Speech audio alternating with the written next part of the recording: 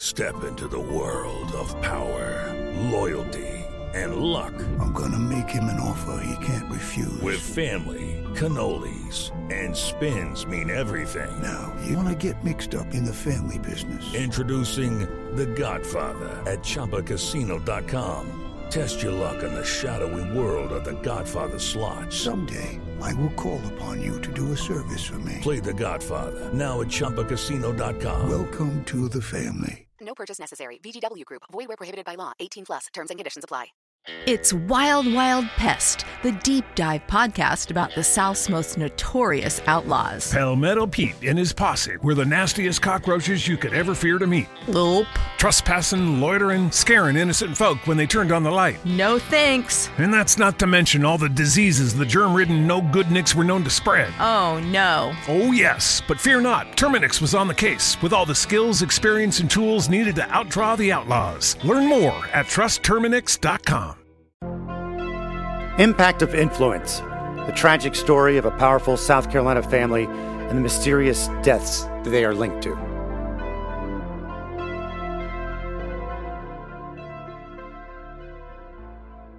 Hello there, welcome. I am Matt Harris, Seton Tucker across from me, and Seton, let's start off by telling about the Facebook page and the website where they can reach out. Yes, you can find us on our Facebook page, which is Murdaugh Podcast, and also on our website, which is murdaughpodcast.com. There you go. We are doing a different kind of episode this time. We've had experts in the past on money laundering and a forensic accountant and an expert on FOIA, the Freedom of Information Acts. And today we're going to talk to a 911 operator. Explain to people why we decided to do this episode, Seton. Well, there's just been such little information released from SLED about the deaths of Maggie and Paul and also the other deaths that have been tied to this case. But we thought it would be kind of a good time to go back and revisit the 911 call that Alec placed when Maggie and Paul were murdered and just kind of do a deeper dive, listen to it again with some fresh ears, and then bring in somebody who really can break it down for us in a meaningful way. Plus, you've mentioned that we've been getting a lot of questions.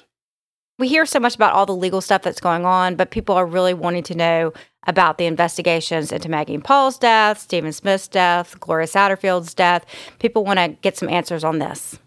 So we'll give you the 911 call that Alec placed the night of the murders of his wife Maggie and son Paul on the Moselle property, and then we will bring in a 911 operator and discuss how 911 operators handle these kind of situations.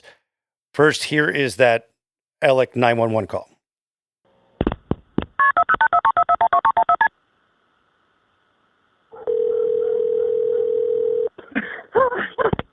Hampton County 911, where's your emergency?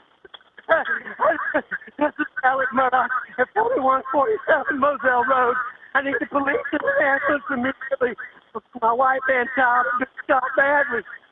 Okay, you said 4147 Moselle Road in Allison? Sir? You said 4147 Moselle Road in Arlington? Yes, sir. 4147 Moselle Road. Stay on the line with me, okay? Hurry. Yes, sir. Stay on the line with me, okay?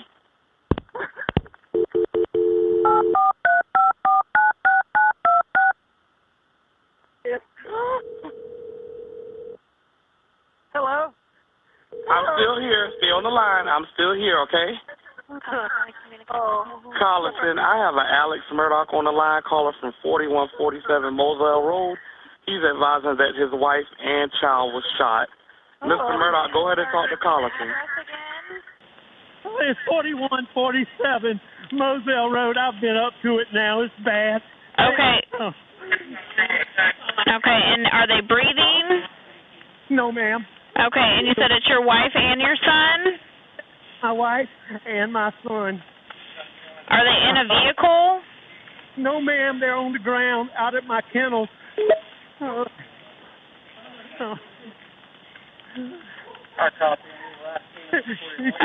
and did you see anyone? Okay, is he breathing at all?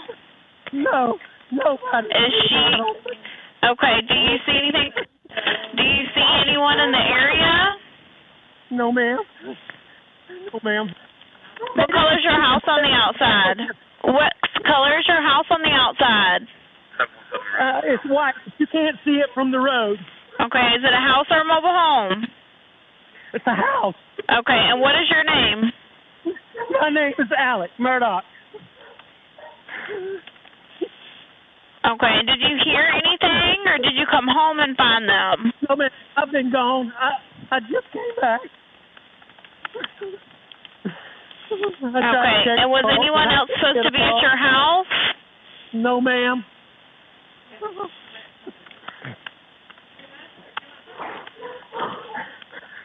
Please hurry. We're getting somebody out there to you.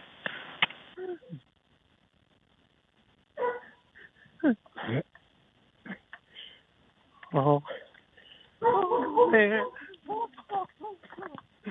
Oh.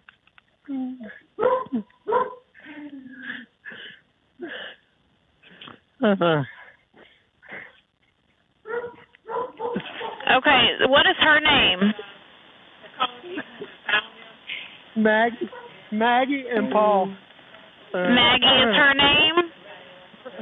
Yes, ma'am. Okay.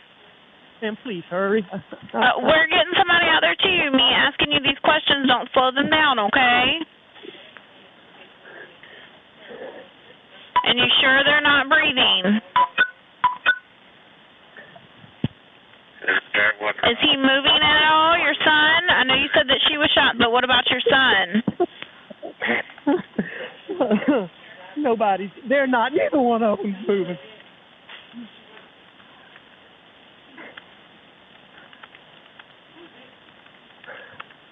What is your telephone number?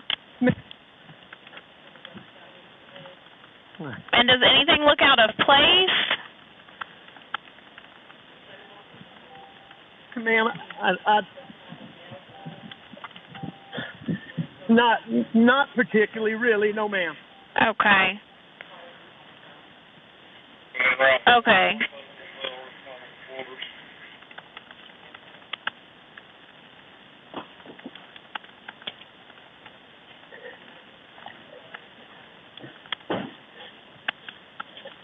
All right, I'm going back down there.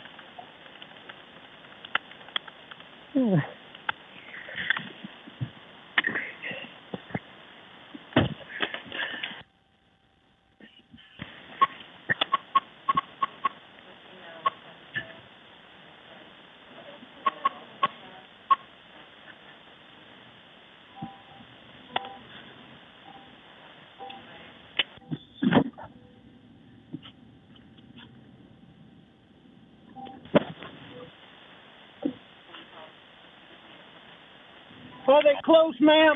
Yeah, they've been en route with you ever since you've got on the phone with me. I have multiple people coming out there to you.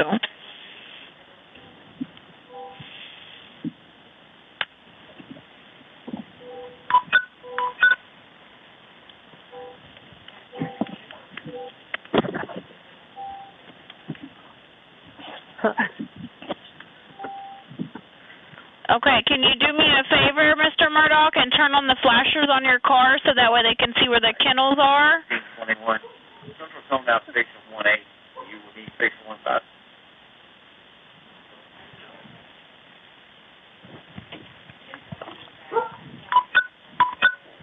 Do you have your flashers on for me, Mr. Murdoch? Yes. Okay. I don't want you to touch them at all, okay? I don't know if you've already touched them, but I don't want you to touch them just in case they can get any kind of evidence, okay? I'd already touched them trying to get to see if they were breathing. Okay. Well, I just don't want you to move anything just in case they can get any kind of evidence, okay?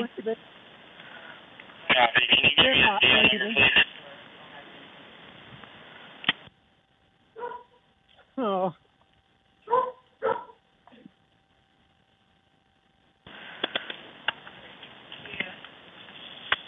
Ma'am, I'm going to call. I need to call some of my family. Okay. Well, do me a favor for me. Whenever you see the officer or the medics, because they're all coming to you. Absolutely. Okay. But we have them come in, turn on the flashes on your vehicle so they can see you, okay? You got the flashers on for me? I do. Okay. All right. Just whenever you see them. Okay. How old is your son? 22. Okay. All right. We're getting them out there to you, okay? And I will answer if you call. All right. So that is the actual 911 call from Alec Murdaugh the night he found Maggie and Paul murdered. Now we are going to talk to a 911 operator named Sue, who will talk about some of the ways she has been taught to handle those calls. We want to really point out that Sue is not a 911 operator in South Carolina, and some municipalities and states do some things differently. Plus, it's very important to point out as well, when Sue will say they didn't ask this or they didn't ask that, it could very well be that that was redacted. Right. Yeah. And I actually spoke with another 911 operator, not the one we're talking to today, from the state of Virginia. And actually, that's not allowed.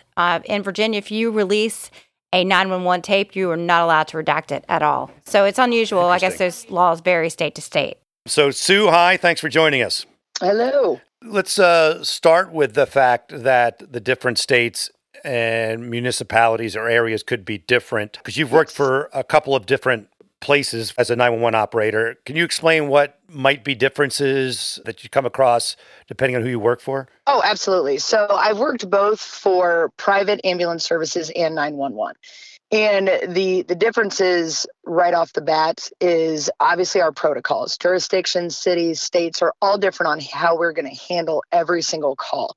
A lot of it comes down to wording, what they want you to ask in the call itself versus what you're going to deal with. So say you're somebody who's answering the phone and I'm this sole person dealing with an EMS side of it. Somebody else may deal with strictly police. Someone else may deal with fire.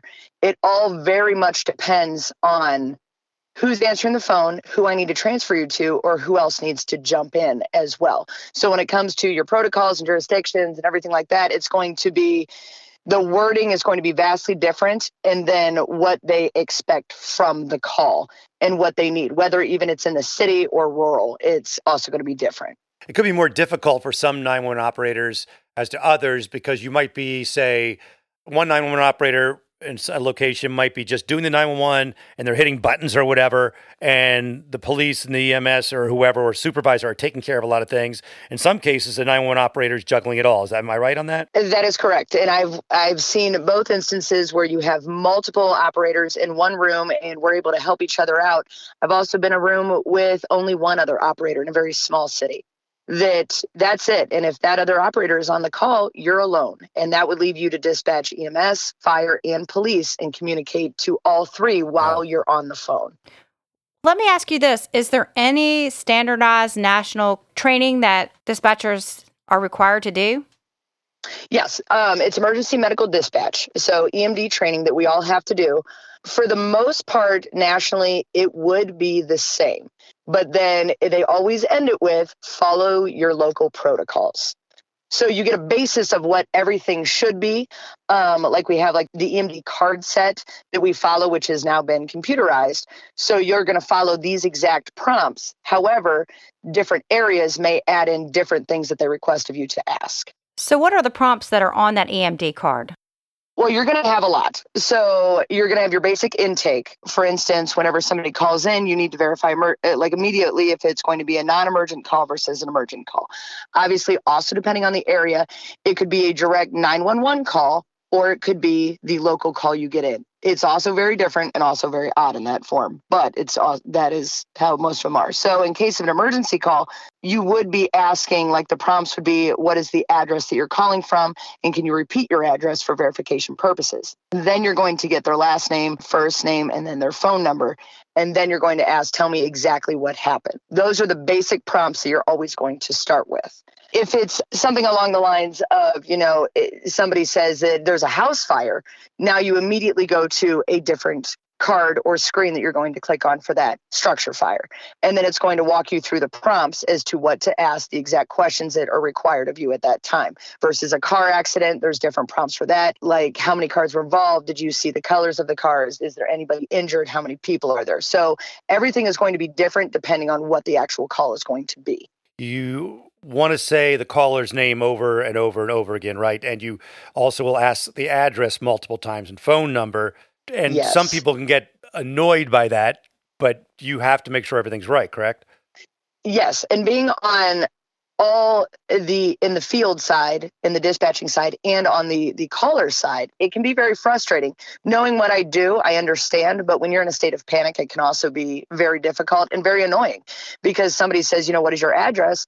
And you give it to them and you're calling from a cell phone, which means now you may not have called, you're going to call the National 911 line, which could be in this moment of Colorado, and you could be in Pennsylvania. So now they have to transfer you to the correct location. So really, cell phones have really shaken up how dispatchers have to treat things because someone who maybe lived in California but now lives in South Carolina area, but they still kept their previous cell phone. A lot of people, myself included, I don't have a home phone anymore. Yeah. See, and the interesting part is over the last couple of years, the big cities have been able to narrow it down to like a 3-point area. So you have a triangle. Oh, wow. So whenever that's where your cell phone is going to bing off all of the towers.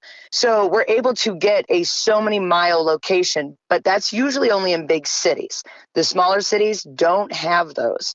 So whenever you hear people saying like, oh, well, they were able to find my location, and that was incredible. Yeah. Do you live in Chicago versus do you live in a tiny little city? The little cities didn't have that. You're basing it on the address that you gave and trying to transfer to the correct location. And that can take up to a minute, which is valuable time, but that's what we're up against. Now I'm going to go into this. When we start talking about this, I want to make clear to everybody, when we start talking about Alec's 911 call, I want to remind you again that protocol different everywhere. Some stuff should be retracted. So this is not really like any kind of slight on this 911 caller because we don't know what's missing. What we're going to talk about is what Sue would have asked and noticed which was missing, but that doesn't mean it was missing because it would be taken out. Right, because it's been redacted. And let's clarify because we have a couple of 911 calls involving Alec. This is the 911 call that he placed after the deaths of Maggie and Paul.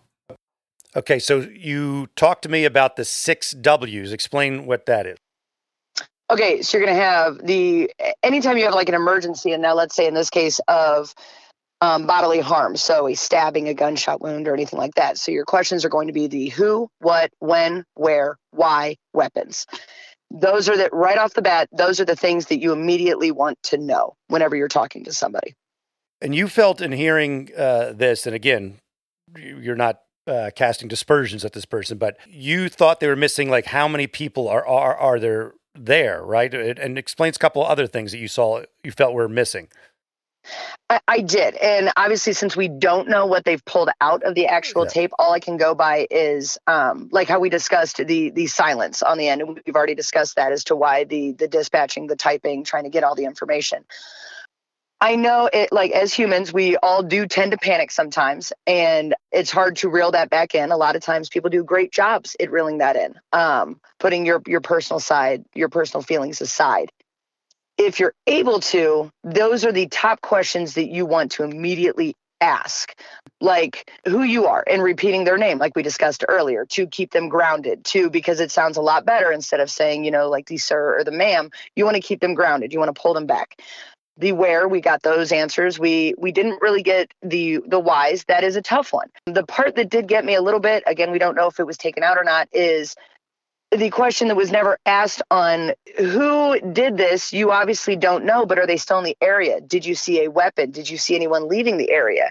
Gunshot wounds and stabbings, for instance, we would like a time frame. Are they dead? Are they not dead? How do you know they are dead? Is the blood dried kind of question? Like, I don't ask that directly, but you're trying to get a before 6 hours or after 6 hours are the big things that you want to find out immediately. Is there going to be able to be life saved at this point? So I was a little thrown on that one. That was one of the big ones. Yes. Take a little break and get you ready for some traveling you've got coming up, some international trip where you want to be able to at least get around, right? So you want to learn the language of the country that you're going to. You want to experience it with a little bit of knowledge going in. And you can get a lot of bit of knowledge when you use Rosetta Stone. It's the most trusted language learning program. It's available on desktop. It can also be used as an app on your phone or tablet. And Rosetta Stone teaches through immersion. It's instead of memorizing and drilling vocabulary words, you learn by matching audio from native speakers to visuals. You read stories, you participate in dialogues, so you are ready to go. It's the most trusted, time-tested app out there. They've been the expert in language learning for 30 years. Buy Rosetta Stone now, and you never have to pay a renewal fee. Don't put off learning that language. There's no better time than right now to get started. For a very limited time, Impact of Influence listeners can get Rosetta Stone's lifetime membership for 40% off. That's 40% off unlimited access to 25 language courses for the rest of your life. Redeem your 40% off at rosettastone.com/today. One thing you pointed out, well, I'll stay with that for a second, is just saying he thinks they're dead or they're not breathing would not be enough for you in that instance to just go, okay, let's move on to the next thing. I think you said you would tell them to get close to the body and tell me to describe the chest and stuff like that, right? You wouldn't just go, okay, they're dead. Yes. One of the big things, like let's take for gunshots, it's where were they shot? That is the most important thing. Was somebody shot in the leg? Were they shot in the stomach? Were they shot in the head? Were they shot in the chest? I want to know these answers because that also has a lot to do with how we're responding. If you're shot in the head, yes, there may be obvious death. If you're shot in the chest or the stomach, it may not be so obvious. Are you able to get close to the body? Do you see the chest rising and falling? Do you hear anything coming out of their nose or mouth? That kind of thing. And you also said, because you would ask about weapons, right? You're going to ask not only are the weapons there that were used, but you're going to ask the caller if they have any weapons or there's any weapons in that area, right? Yes, especially when you are uncertain. Like for any case, I don't know what happened. I am brand new to the situation you're calling in. So how did they get shot? If they're yelling about how I don't know, we're now assuming that you didn't do it. Which is acceptable and we may move on. However, do you see a weapon? Or is there a weapon that you have that could hurt any of my officers or any of my EMS personnel? That's a big one. People in shock tend to do crazy things sometimes when they feel threatened or a family member threatened. You don't mean to, but it does happen. What I found interesting, unless it was taken out, they were on a hunting property. There's got to be guns around. You would you would think that there would have been, and again, it could have been taken out, but a question of, do you have guns? Are there any guns around? And I got to assume there are guns around. There might even be some that are just laying there, and that wasn't, at least it wasn't talked about. It also wasn't talked about where on the body they were shot, which I didn't know this. So you're clearing this up for us, because I didn't know that you would go into the blood. What does it look like? Where's the shot? Like real details. And it was interesting that they didn't ask Paul's age till the very end of the call. And why is it important to know the ages of the victims? Okay, so that is vastly important. So whenever it was stated that it was, my wife and my son. So that's a big difference on what we're going to be sending, who we're going to be sending, and where we're going to be transporting to if there, could be life-saving measures. So if the person is a pediatric, anyone under the age of 12 years old, that's different equipment. That's different needs. That could even be, depending on the area, different personnel altogether. If I only have let's say a basic unit, which would consist of 2 EMT basic personnel to respond, they are not going to be able to accommodate the life-saving measures that a paramedic can do, that has advanced life support skills to start IVs, to do cardiac, all of these things. So it's very important to know, are we dealing with someone over the age of 60, someone under the age of 12? Are we dealing with an infant? And the dogs were an odd one to you. Explain what you mean by that. So when I had listened, and the original 911 call that I had listened to, and I heard dogs barking in the background, it's interesting, things people never think about. At the end of a 911 call, I will say, if you have any pets, make sure they are locked up, turn on your porch light, and stand outside and wait for the personnel to arrive. It's animals in general, especially dogs, will attack. They could say, you could walk into a house being on the field side and EMT side, and somebody saying, oh, my Doberman is very friendly. They have never bitten a soul. Well, now I'm handling this Doberman's owner, and they become very possessive. They can become very mean. You always want to make sure that the animal is secured. And to hear the dogs barking would have immediately, you need to listen to everything going on the phone call. You need to take in your sounds, the things that are going on. Dogs barking. Are you outside? Are you by train tracks? Are you by all of these things you need to take into account? Well, two things I wanted to bring up. There's been a lot of speculation about, you mentioned you'd always ask how many people were there. And the police reports that were released were heavily redacted. And there's just been a lot of speculation that there may have been someone else. So I kind of want to point out that potentially there was someone else there. And that's just a big question that a lot of people have. So I just kind of wanted to just circle back with you about that. Because you would ask clearly how many people there, who's there, all that, not just... Yes. Is there anyone with you? That is a big one. You want to know for safety reasons, do you know this other person? Is somebody hanging out in the area that you don't recognize or on your property? I also want to know if that person is able to comfort you, or if it is someone who is close to the matter at hand, can you hand off the phone to them so I can get more clear answers? We personally have been there, and our cell phone coverage, I did not have any. I think you had a little bit of cell phone coverage. We've been told that cell phone coverage in this area is spotty. We witnessed that ourselves, and that it was possible that you had to go closer to the home to have some cell phone reception, and that you may not have had some coverage at the scene. So what do you do in this situation? When someone has to kind of go back in order to be able to talk on the telephone? And that is a tough one. If they're unable, if I cannot hear you, so in that case, I may say, if the person is unable to be saved in your eyes, are you able to walk closer to your home? That is a very tough situation that I personally have only probably run into one time. And they were able to hand off the phone to a bystander who was able to walk into a reception range. But that would be a very difficult one if there is nobody around if you're able to encourage them to walk away. If the call is dropped, if I try to call back and nobody answers the phone, those are all things that you would be noting through your entire conversation. But that's a tough one. Do you, in your training, we don't know what this one's training was, do you point blank say, do you know who shot or stabbed the people? Sometimes, actually, in one area that I was in, we did. That was, do you know who could have done this? Huh, interesting.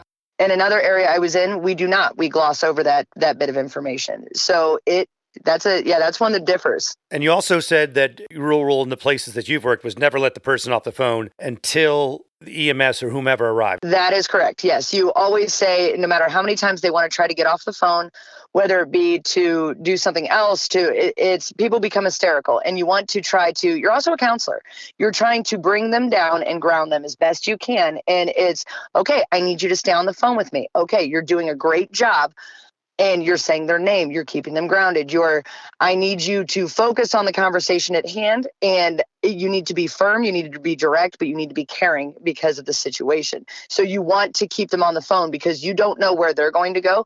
You don't know if they're the person that did it. You don't know if it's a stranger. You really don't know. All you know is the information that they've given you. So, yeah, because I found it really odd that Alex says, I need to get off the phone and call some family members. So if that was you, how would you respond? I would not let them off the phone. It'd be different if they hung up. I would try to call back. But I understand where you're coming from. I know you need to do that right now, but I need you to stay on the phone and you need to let me know when EMS or police have arrived. That is the big one. You don't want that person to be alone. And it's for multiple reasons, but you always keep them on the phone as best you can. You will get hung up on a lot, but you do your best to keep them on the phone through the entire thing until someone arrives. Let's talk about reactions that you have had in your 911 call history. But let's start with things that you thought were different or interesting in how Alec was acting during the call. Were there anything that stood out or seemed different or odd? So you have several different ways of how people respond to a traumatic thing that they've just witnessed, especially when it comes to someone they know or care about. So different forms of shock. Usually you have the hysteria, where it's the sobbing, the screaming. You cannot bring them back. Those are usually the moments you try to get somebody else on the phone if you can. They are just all over the place. They're not making any sense. You also will have the ones that are very matter of fact, that it's, I came home, This is what I've seen. It's you were in full blown shock. You are just in autopilot now and recognizing what you've experienced. Then you also have the ones that are very curious, like what I noticed. And obviously this is just my opinion. It was very different from a lot. And I've heard a lot over the course of 10 years of how people respond. And this one particularly it was a very hysterical, however, not giving much information from what I heard that was actually played, and then how the response was, and then I need to get off the phone to call my family. I know everyone acts different. I know on my side, it's being a caller, it's very traumatic, and you want someone to be with you. And if you're alone, that may be your next step. That may be, I need to call someone. It's okay. And you know what? We're going to do that. But right now we're going to stay on the phone. It was interesting on how it was they were shot. They are dead. I need to call my family. But it was hysterical at the same time. And that was one that I hadn't really heard at the same time. Obviously, every person is different on how they're going to handle things. I just found that one a little unique. I guess what you're saying is it was a combo. It was a combination of very robotic good wording. and yes. set. Okay. It was a mixture of two, which I don't always see and I don't always hear. I'm sure it could happen, but it was interesting on my end that it almost seemed, hearing so many that I have, let's say 25 calls a day, it was interesting that it seemed almost forced or almost rehearsed, in my opinion. So the 911 operator that I spoke with said she finds that the calmest people are usually facing the worst trauma. So I found that this has nothing to do with this particular 911 call, but I didn't know if that was your experience as well. Yes, absolutely. It is very interesting when you have someone that calls you and they are being very matter of fact I walked in the door and my mother has been stabbed multiple times in the face. And you're like, okay. Jesus. And they're just being matter of fact. And then it's okay. I need to let the dogs out before you come so they can go to the bathroom before I put them away. And you're right. They are overly calm. You said there was one case where a guy went about, ignored the fact that his wife was murdered on the couch or something. What was that story? Oh, okay. So there was one that a gentleman and his wife were part of a robbery. Someone had broke into their home and they were both shot multiple times. His wife was dead on the couch, and for several days, people were getting concerned because he wasn't showing up for work. And when finally they were doing a welfare check and they got there and he was very matter of fact and he still had blood on him. He was shot as well, but he was going about daily life activities. You were in a weird primal mode at that point. He was making his coffee. He was getting dressed. He was showering. He was doing all of the things. And when asked, he just stated his wife was sleeping. He had no idea what had occurred because that part of your brain just blocked it out. And they proved that he didn't do it, right? Right. How do you go home when you are told that someone was stabbed in the face? Do you bring this home with you, or you're able to kind of compartmentalize? Personally, in the beginning, I can say I did not do that great.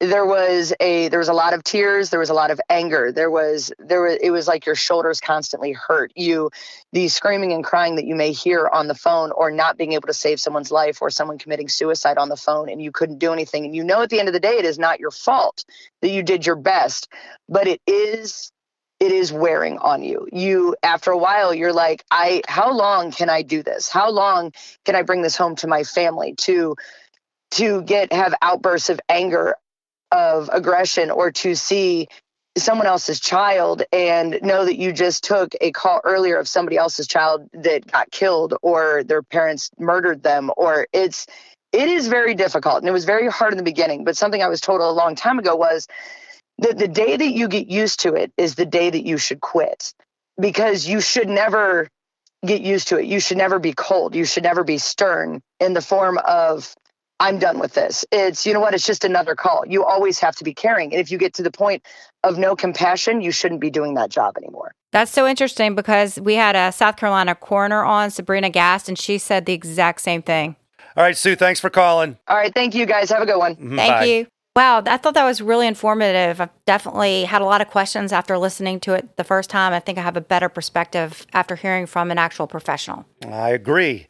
And we have some comments we want to share. Kristen on one of the sleuth groups said, "Thank you, Seton Tucker and Matt Harris, for an amazing episode. Listening to it during my chemo infusion gave me something to be excited about during this time. Forever grateful." Has a picture of herself. And Kristen, we're actually the grateful ones. So thank you very much. Other comments, not necessarily praising us, but here's one from our Facebook page. Yes, so we had someone who, Terry Ann, said that she didn't see the point about having the native on that we had on our last episode, and I respectfully disagree. I really thought bringing a local perspective and the impact it had on the community, I found it very interesting, but, we'll take the criticism. Sometimes, someone might not like something we do, and we can take it. Right, and you can fast forward past that part if you don't like it.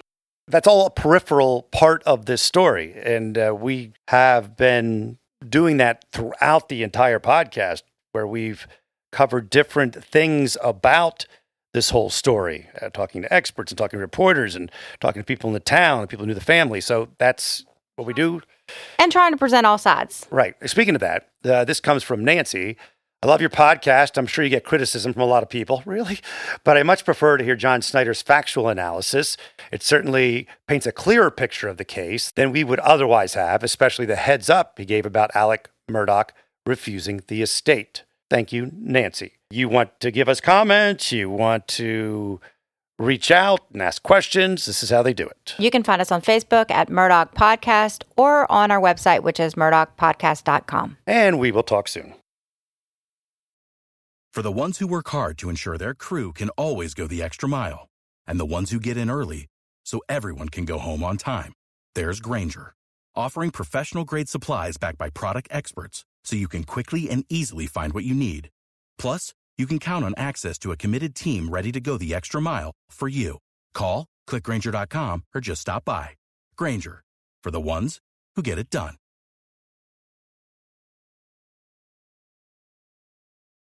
The truth about the Haditha massacre has been covered up, but not anymore. I know you know what happened. They went into houses and killed women and children. What are you thinking? What a mess. U.S. Marines murdered innocent civilians in cold blood. And at the center of it all is 25-year-old Sergeant Frank Wuterick. And me. Murder in House 2. A new podcast from Crowd Network.